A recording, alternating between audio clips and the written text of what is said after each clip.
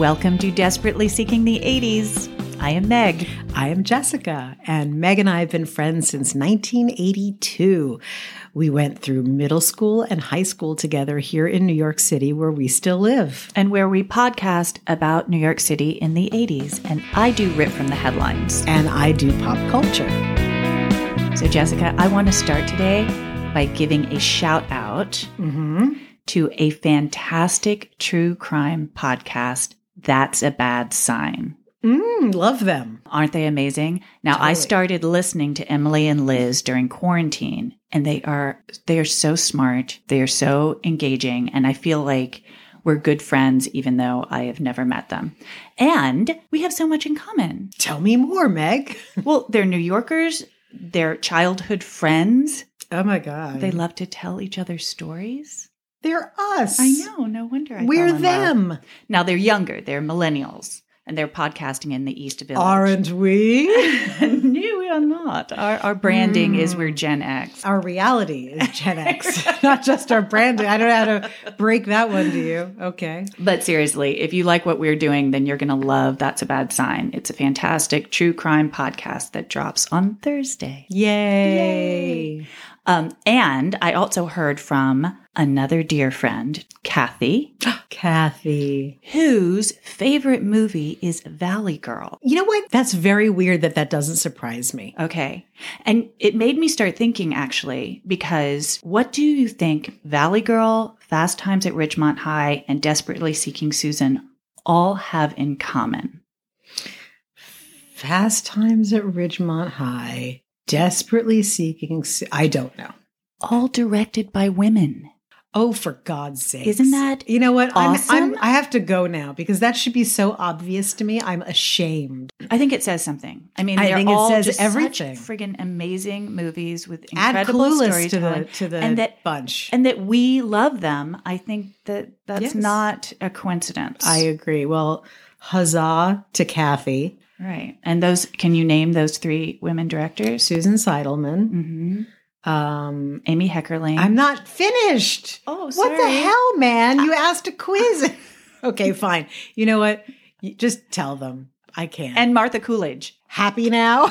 Don't be cranky at me. Mercury is in retrograde. We have to be very cranky. ginger with each other. I love you, Meg. All right. Ready for your engagement question? No, I already failed a question today. No, there's no failing. We're going to be in great moods and very supportive. I'm feeling very self-actualized and ready to embrace the question. I'm ready to internalize it. I'm going to light a candle about it, and I'm going to draw an angel card about it too. Perfect. Okay.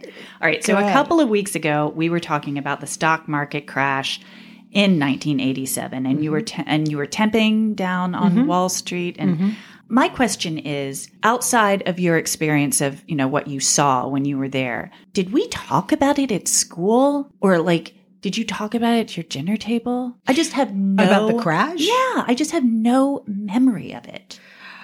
Oh, at home, yes. Okay. Because we always talked about whatever was in the news at the dinner table. But I think at school, we were far too involved in who liked who and gym teacher giving a bad grade and she's a jerk because. And right. Do you have people talk about Black Monday, the crash of 87. Did you have an experience of that? No. Only an intellectual experience. Okay. When you're a kid, things happen around you. Mm-hmm. All right. Well, my story today starts on October 19th, 1987. My sources are The Deadliest Decade, which is on Amazon Prime. It's just so trashy and amazing. Okay. And a series of New York Times articles that were written in 1989. Okay. On October 19th, 1987, the stock market fell more than 500 points. Black Monday was the single biggest point drop since the Great Depression. Wall Street panicked. And Joe Peichel, a vice president of the investment firm Arnold and S. Bleekroder, lost a fortune. His wife, Diane, was working as an executive assistant at Harper's Magazine, and she was at work and she broke down in sobs at her office that week. She told her coworker, Anne, that she and her husband Joe would be forced to sell their house in Amagansett. And as it turned out, that wasn't the only thing upsetting Diane.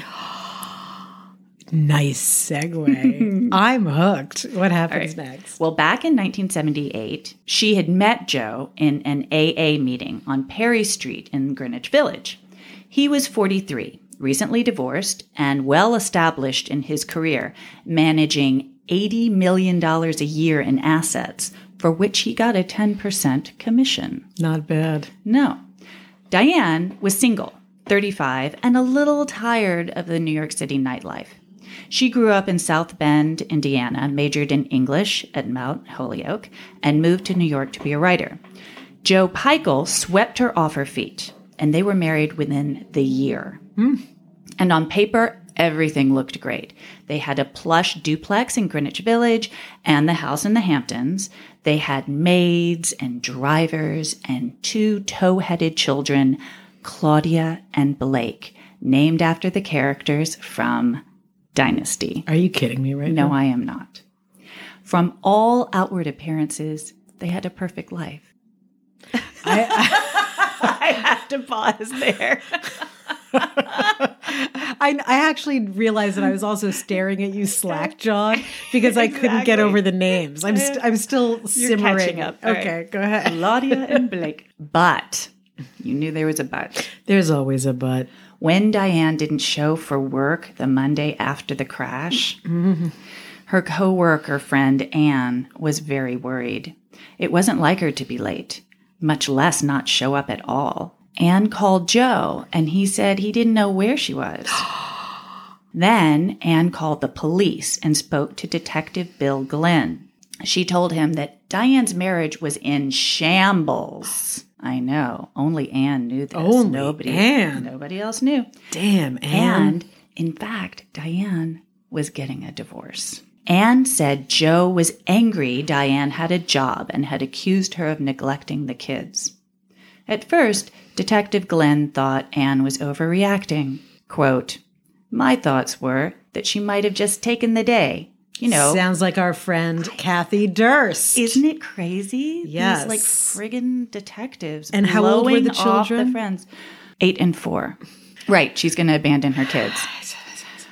So yes, this is Detective Glenn. "My thoughts were that she must have just taken the day. You know, couples argue and they fight. Once everyone cools down, they come back." But on that same day, in a dumpster in Newburgh, New York, a car wash attendant came across a knife, rope, women's clothing, and the driver's license for Diane Peichel. When questioned, Joe said the whole family had been in the Hamptons that weekend, and Diane had stormed out Friday night after they had a fight. By the way, the police were like, "Did she get a cab? What do you mean she stormed out? Did she take a car? Did someone pick her up?" And he said, "No, she just left." Like, and He's went not a where? good liar. Come on. Wait. So where was this dumpster? In Newburgh, New York. And that is close to... It's between the Hamptons and Hamptons Massachusetts. adjacent. Okay, Yeah. got it. Okay. Joe said he had found a condom under the bed and accused her of having an affair, and he hadn't seen her since. When the police searched the Hamptons home, they found blood on the kitchen floor. And when they searched the small apartment Joe kept near his Wall Street office, they found women's underwear, very large underwear. No. And sex toys. Is he Dursting again? Is there a Durst? Is there a women's clothing thing going on? Oh my God, these men. Go ahead. Then, on Wednesday, 2 days after she was reported missing, highway crews on the New York State Thruway found Diane's body, wrapped in a tarp and tossed in a drainage ditch. Her wrists and ankles were bound in cord, and there were marks around her neck. She was also covered in bruises from a severe beating. So the police brought Joe in for questioning, and they strip searched him. And to their surprise, and not to your surprise, not to mine, at one all, tiny bit, Joe was wearing women's panties and a bra under his Brooks Brothers suit. As one does. Joe then admits that Diane had discovered his penchant for wearing women's underwear. In fact, she had discovered videotapes Joe had made of himself dancing in lingerie to Tina Turner as his alter ego, Chloe. That's so Buffalo Bill. I have seen the videos, Jessica. You have? I have. I'm so excited to watch them. I don't know. You can't Is it like you unsee can't? Joe said Diane was going to use the videos to gain custody of the children in the divorce. And while he was standing in his underwear in front of the police, he couldn't hide a long scratch on his side. And finally he broke down and admitted he murdered Diane. But he claimed he strangled her in self-defense, because that's a thing. Give me a break. Then he loaded her body Did he also beat her senseless with like nickels in a sock out of self-defense? Yeah, I mean, obviously, it's funny because, it's not funny, it's horrible. But I feel like I've read this before, this whole excuse of I strangled her because she was attacking me. And when it actually takes like multiple minutes to strangle somebody. Well, there is a case that we both know about. Yes. All right. We'll that's get for there. our very special episode. That's a very special episode. All right. Continue. So then he loaded her body into the back of his station wagon and drove with his children seated just in front of their mother's dead body to a hardware store and bought tarp, rope, and a lot of ice. Then he dropped the kids off at a college buddy's house and headed north, where he dumped the body off the thruway. After getting the station wagon scrubbed down at the car wash, he dumped Diane's purse and other items in the nearby dumpster. Are you caught up?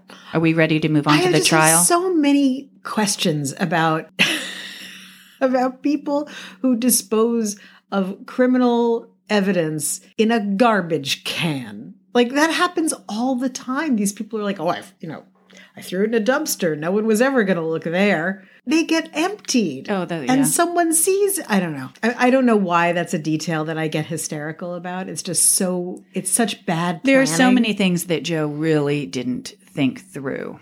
And this was a man making $8 million a year in 1987. Exactly. Ugh. His trial exposed more lurid details. Oh, goody. His first wife, Sandra, testified that he'd asked her if he could bury the body in her backyard in Norwell, Massachusetts.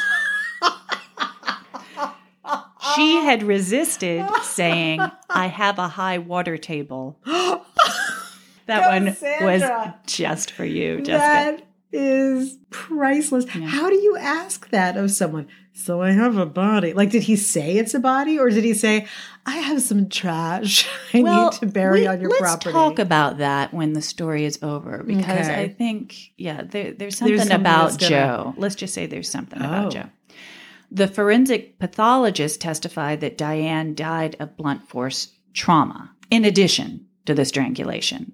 So much for the self-defense.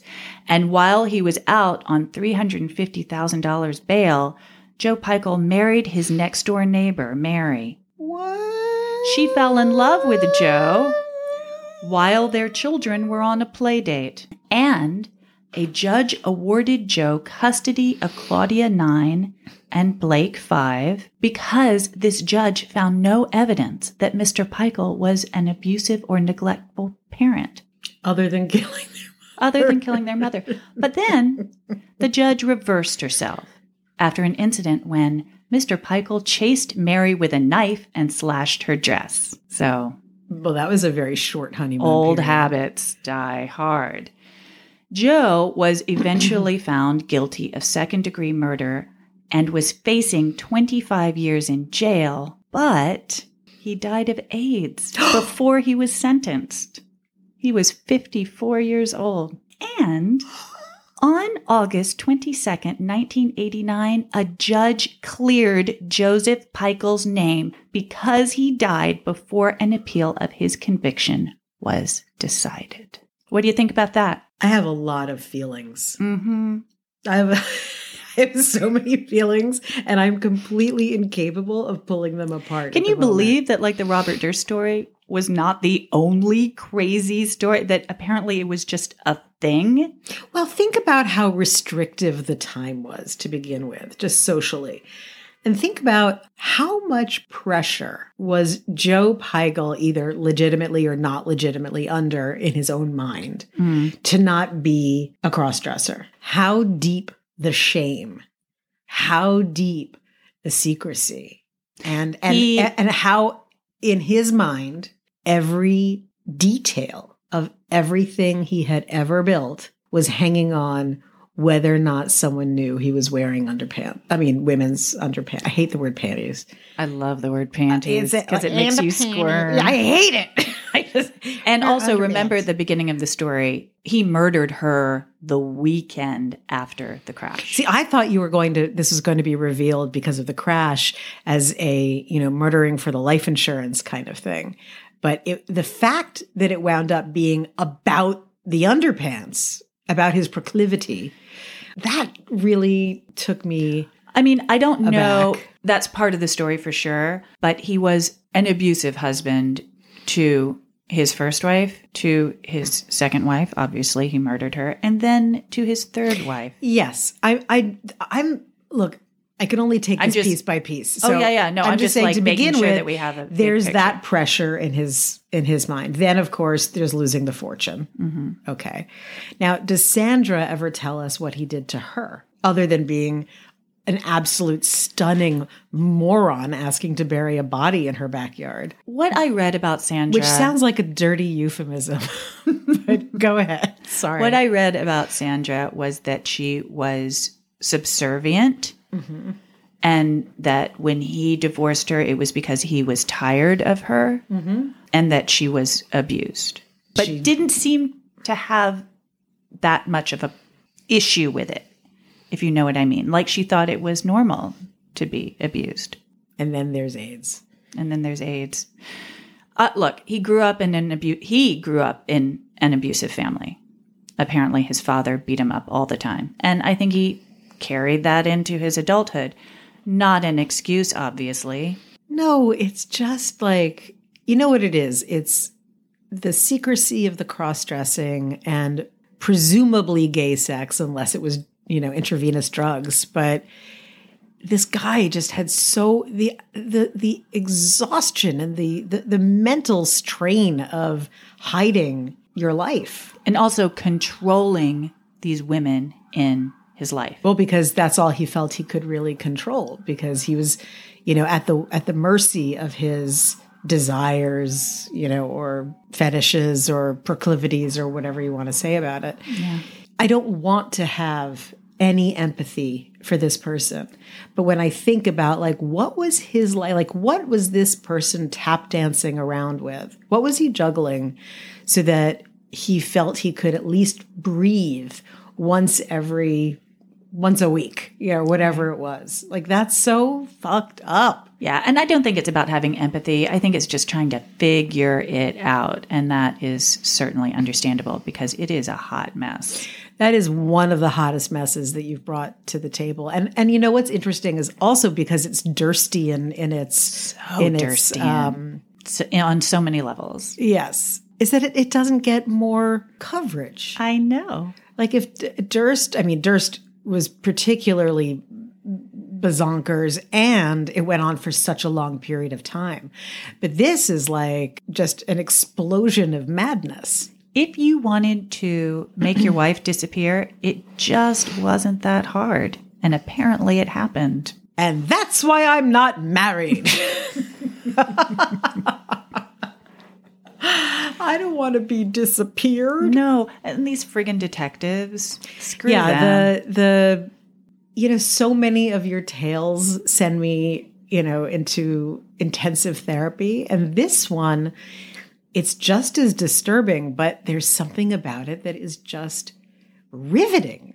I will be thinking about this. And I know I should not get hung up on this, but the detail of the kids' names, it's so interesting because it's who names their children after aspirational soap opera people who are, by the way, not good people in the soap opera? What? And it opens the door to a bit of speculation about what Diane was like, sure, and what was going on with her, which has absolutely no bearing on whether or not she should have been dispatched in the way that she was. But she doesn't have a voice in this at all. We don't get to know her. And so that's the only detail that I can cling to is the way she named her kid. You've got too much money that's not even real money because it can disappear in a heartbeat. You've got a value system that is dependent on that life. And then you've got an asshole husband who you're not leaving because The life. Or maybe that wasn't why she wasn't leaving. Maybe it was she thought he was going to kill her, with the abuse. Who knows? There's so many different things that it could be. Ugh, poor Diane. Poor Diane. That's a terrible story, but fascinating. And I must admit, it's another one that I've really enjoyed.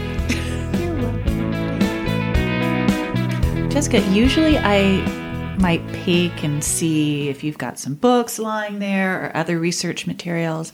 And today I didn't see anything. So I really have absolutely no idea what you're going to talk about. Well, one of our loyal listeners, Mark. Yes. He sent me an article and he thought that it might be useful. Okay. But it wound up and so it was, thank you, Mark. But it also wound up being useful in a way that I didn't expect. And I know that he most likely did not expect, but who knows, maybe. I don't know. He's a very smart man. I'm going to start with two things. One statement and one question. The statement is, yet again, our topics crossover. Yes. And beyond the fact that it's just the 80s, this one's a little more connected. But here's my engagement question for you. If I woke you up in the middle of the night, shook you awake, and said, who's the mayor of New York to you? Who's Ed that Koch. person? Yes. So we're going to talk about Ed Koch today. Okay. Is it from the article this week? Yes. Which I have been saving. So this is great. I have not read it. Okay. So for those of you who are not us, who did not grow up in New York in the 70s and 80s, Ed Koch was a really, really big deal as a mayor. He was a roll up the shirt sleeves, get in with the people, go to subway stations and shake hands and say his classic line, how am I doing? He really wanted to know. Huge personality. Huge, a very tall man, also like a very big physical presence and very big personality and quintessentially New York. Remember all those I Love New York ads? Yeah. In one of the many versions, they had Ed Koch eating a hot dog. Like, I can't think of anything more New York than Ed Koch eating, a cart hot dog. And he was well respected. He was known to be capable and smart. And he took over the city when it was Fear City and an absolute dump. And he was part of what pulled it out. And I would say he had the reputation for not censoring himself. Not at all. Not censoring himself. He was very authentic. Yeah. And there's something about that whether you agreed with him or not, you trusted. Yes. You knew that it wasn't going to be a line. You weren't going to get a line. He wasn't slick. Correct. Oh my God. No, he was not slick, but he was brilliant and savvy. When I read the article that was in the New York Times last week, it made me think about a lot of things. And the article in the Times was about Ed Koch, who was notoriously a bachelor, about him being gay. It's confirmed. I'm not going to get into the article's details. Okay. I'm just going to say that because I know you want to read it, and I think that people should read it. Like, go read the article. But the only way, in my opinion, you have a total confirmation is if Ed rises from the dead and makes a proclamation. So, fair enough. But the people who were closest in his life opened up and told stories about it and how it was really a struggle for him and how he had to make the decision not to have a relationship for most of his adult life. Wow. And that his only regret in his old age was never having had a partner or a companion. Wow. And he was set up on a few dates and whatever things, with men here and there, but he never really found his person.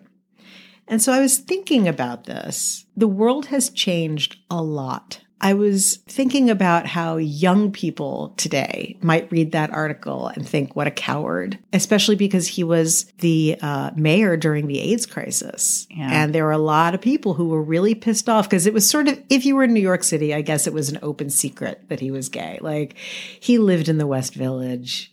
You know, he was a single man. What I have read, not this article in particular, but that he intentionally kept a distance, or his people told him that he shouldn't address the AIDS crisis because it might blow up his identity issues. And he did not ignore it entirely by any stretch of the imagination. He was not a Ronald Reagan. I mean, his city was blowing up. Like, he was definitely doing things, but not enough for the activists in the city. In fact, one thing I read in that article, or was it I think it was in the New Yorker. I read an article in the New Yorker about this too. He lived in the same building as Larry Kramer. No. Yes, of way. ACT UP fame. And Good Larry Lord. Kramer had a dog, and they would get into the elevator with Ed Koch. And Larry would say to his dog, "Look, honey, that's the man who killed all of Daddy's friends." Oh my God. Could you imagine? Like, Larry Kramer did amazing work, but that deserves a punch in the face. Like, I think it's brilliant. Anyway, so I thought, for people who did not grow up in the 70s, prior to the 80s, they may not really understand what was at stake and why someone had to make a really big choice if they were in public office, that either you became a radical activist to make change, or you were completely in the system. And those two things could not overlap, just not going to happen.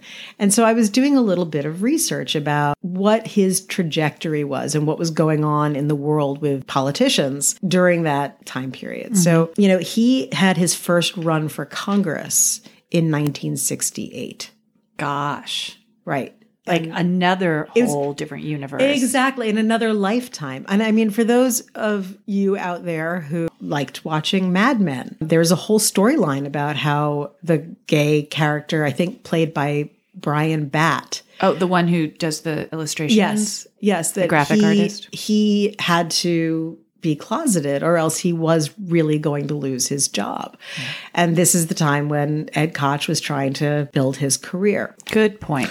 And just if he started to have some ideas that maybe he could break down some boundaries, do you know what happened in 1978? No, I don't. Well, it was the first time that that the streams crossed and politics and activism intersected in San Francisco in the form of Harvey Milk. Oh, wow. Is that when he was... And so in 1978, Harvey Milk, an openly gay man who was running to be on the board of supervisors in San Francisco and was from the Castro, the gayest neighborhood in the history of gay neighborhoods, he actually won.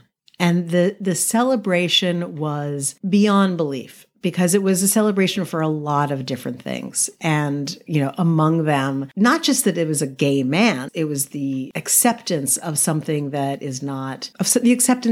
was considered other outside of that neighborhood, the Castro. And same year, he was shot to death. He was murdered by Dan White.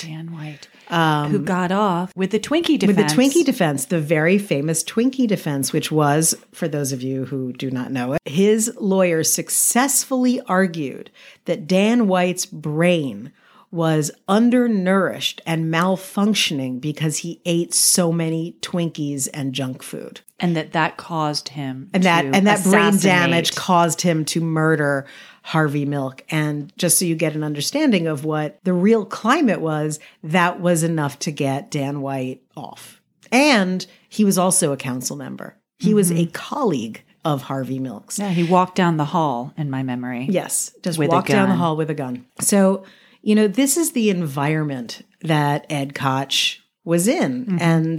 And having to make decisions with this in mind. And the idea of doing your civic duty and doing the best for your constituency, whoever they might be, was fraught with how do I make myself available to them? Now, obviously, you have to have a pretty high regard for what you can bring to the table.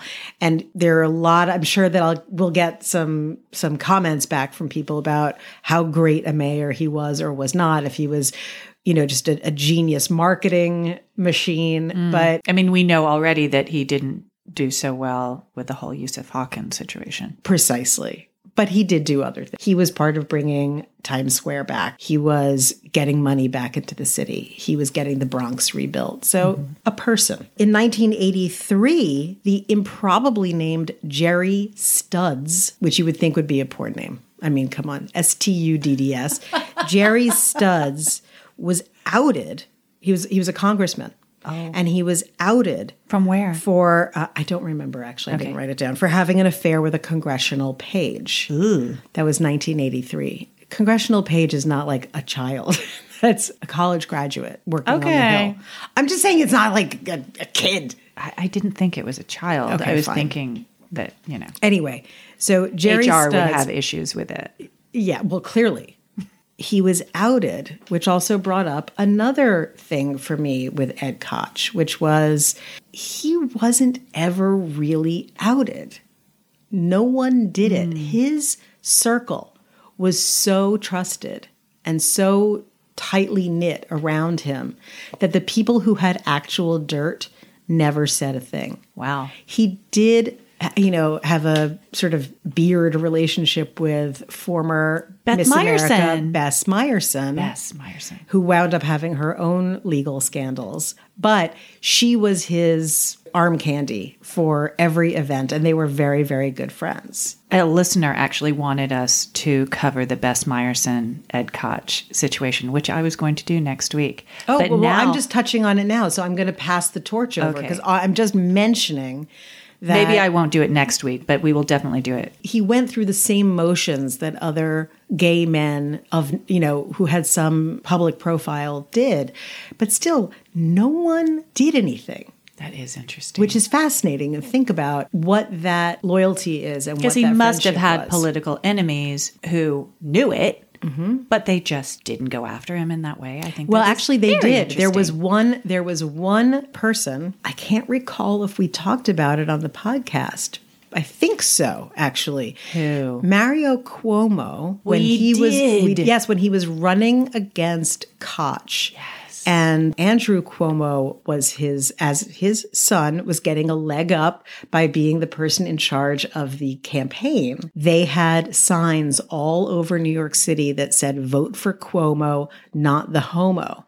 And interestingly, people didn't like it. And forever after it happened, Cuomo either denied that he did it or occasionally say, well, it happened, but I wasn't okaying it. I didn't sign off on it. Sure.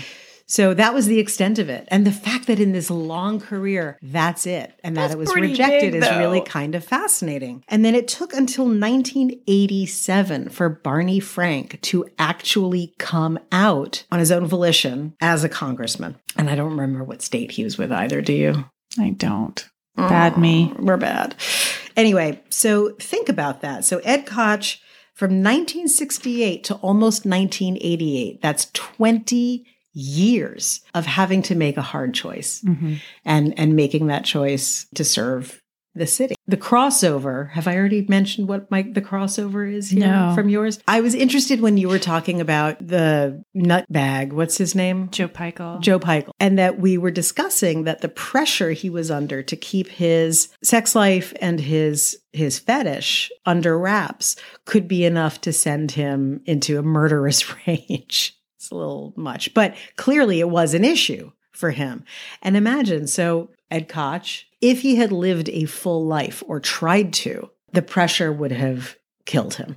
And I think that's another interesting thing, that it's not just the public perception. It's the rigors of leading a double life can kill you, can send you over the edge. But so anyway, I was going back to why I was sort of musing over Ed Koch and his life and how he made the choices that he did, and thinking about what would younger people today think about this. And I thought, revisionist history is so toxic, and making comments about him and statements. And this article in the New York Times, I think, did sort of a decent job with him, but there were still a lot of digs about the choice that he made. I was like, we cannot judge that from this perspective that we have We're right in a now. different world than Right. he And was in. to go back to Larry Kramer. Larry Kramer was the one who really spearheaded outing people. Remember outing? Yeah. Outing was like the bane of so many high-profile men's existence, because if anyone could get a scrap of information about you, you were announced to the world as being, in some ways and in many people's minds, unacceptable, and you're done. Your career, your life is dead. Yes, it was the ultimate canceling. And that was a political move. You know, I think that people have reframed that as like, hey, yeah, just own your gayness. And it's like, no. That wasn't being done out of pride. That was blackmail. That was, I'm going to take you down if you don't do this, because if you deny being gay, you're denying AIDS. Which is, by the way, not wrong, but also not right, as with all things gray area. Okay. But good point, Jessica. Outing was celebrated. I understand one of the most rightfully angry groups in America having that drive to be that destructive and aggressively pulling back any veils. But it's also a despicable thing to do. They considered it an emergency. Right. So political act that came out of the AIDS crisis. And I just wanted to put this article in the New York Times in context with a lot more empathy for the closeted men of the 50s, 60s, and 70s. Being in the closet for a lot of people was a way to stay alive, literally, and not just in their careers. And I made a little note here that's even a little cute for me. It's silence equals death, which was ACT UP's slogan. You know, Ed Koch, silence was life. Silence was going to give him the opportunity to do something with the life, you know, his God-given life. I think that's a really good point, Jessica. And I mean, that's also what this podcast is trying to do too, is that we're trying to put events that happened into a bigger context. Right. And I'm not saying that anything that didn't support ACT UP and AIDS activism and research was good. I mean, we're not taking sides. No, you'd have to be a major maniac to say that. I'm just saying that the loudest and splashiest stuff is what people remember. Well, I forgot what movie this is from, but, you know, all those people living lives of quiet desperation were doing it for a reason. It wasn't laziness, and it wasn't necessarily cowardice. And to have basically on your deathbed, your biggest regret being not having love, that illustrates, like, that was a really, really important and big choice that he made with his eyes open. Ed Koch will definitely come back in many stories, and we're going to hear about different sides of him in different situations. And I'm really glad that we have this part of him. Well, I'm glad to have brought it to you. Yeah, the article, and I know Mark very well. I know that Mark probably sent it to me just to piss me off a little bit, so I could be like, and furthermore, why would anyone do this to Ed Koch? It just highlights in such a short period of time how much things have changed. I have a friend who tells me frequently about her teenage daughter, like a young teenager, her teenage daughter's gay best friend, who is the sassiest boy you have ever heard of, and sasses all the other boys in school. And they're like, "You go, girl." And I'm like, what? What is happening in the world? That was not my experience in high school. No. But yay that's happening. That's the greatest. Jessica, you have a message for people, I believe. I do. I have a public it would be a public service announcement, but it's also kind of a podcast service announcement. Right.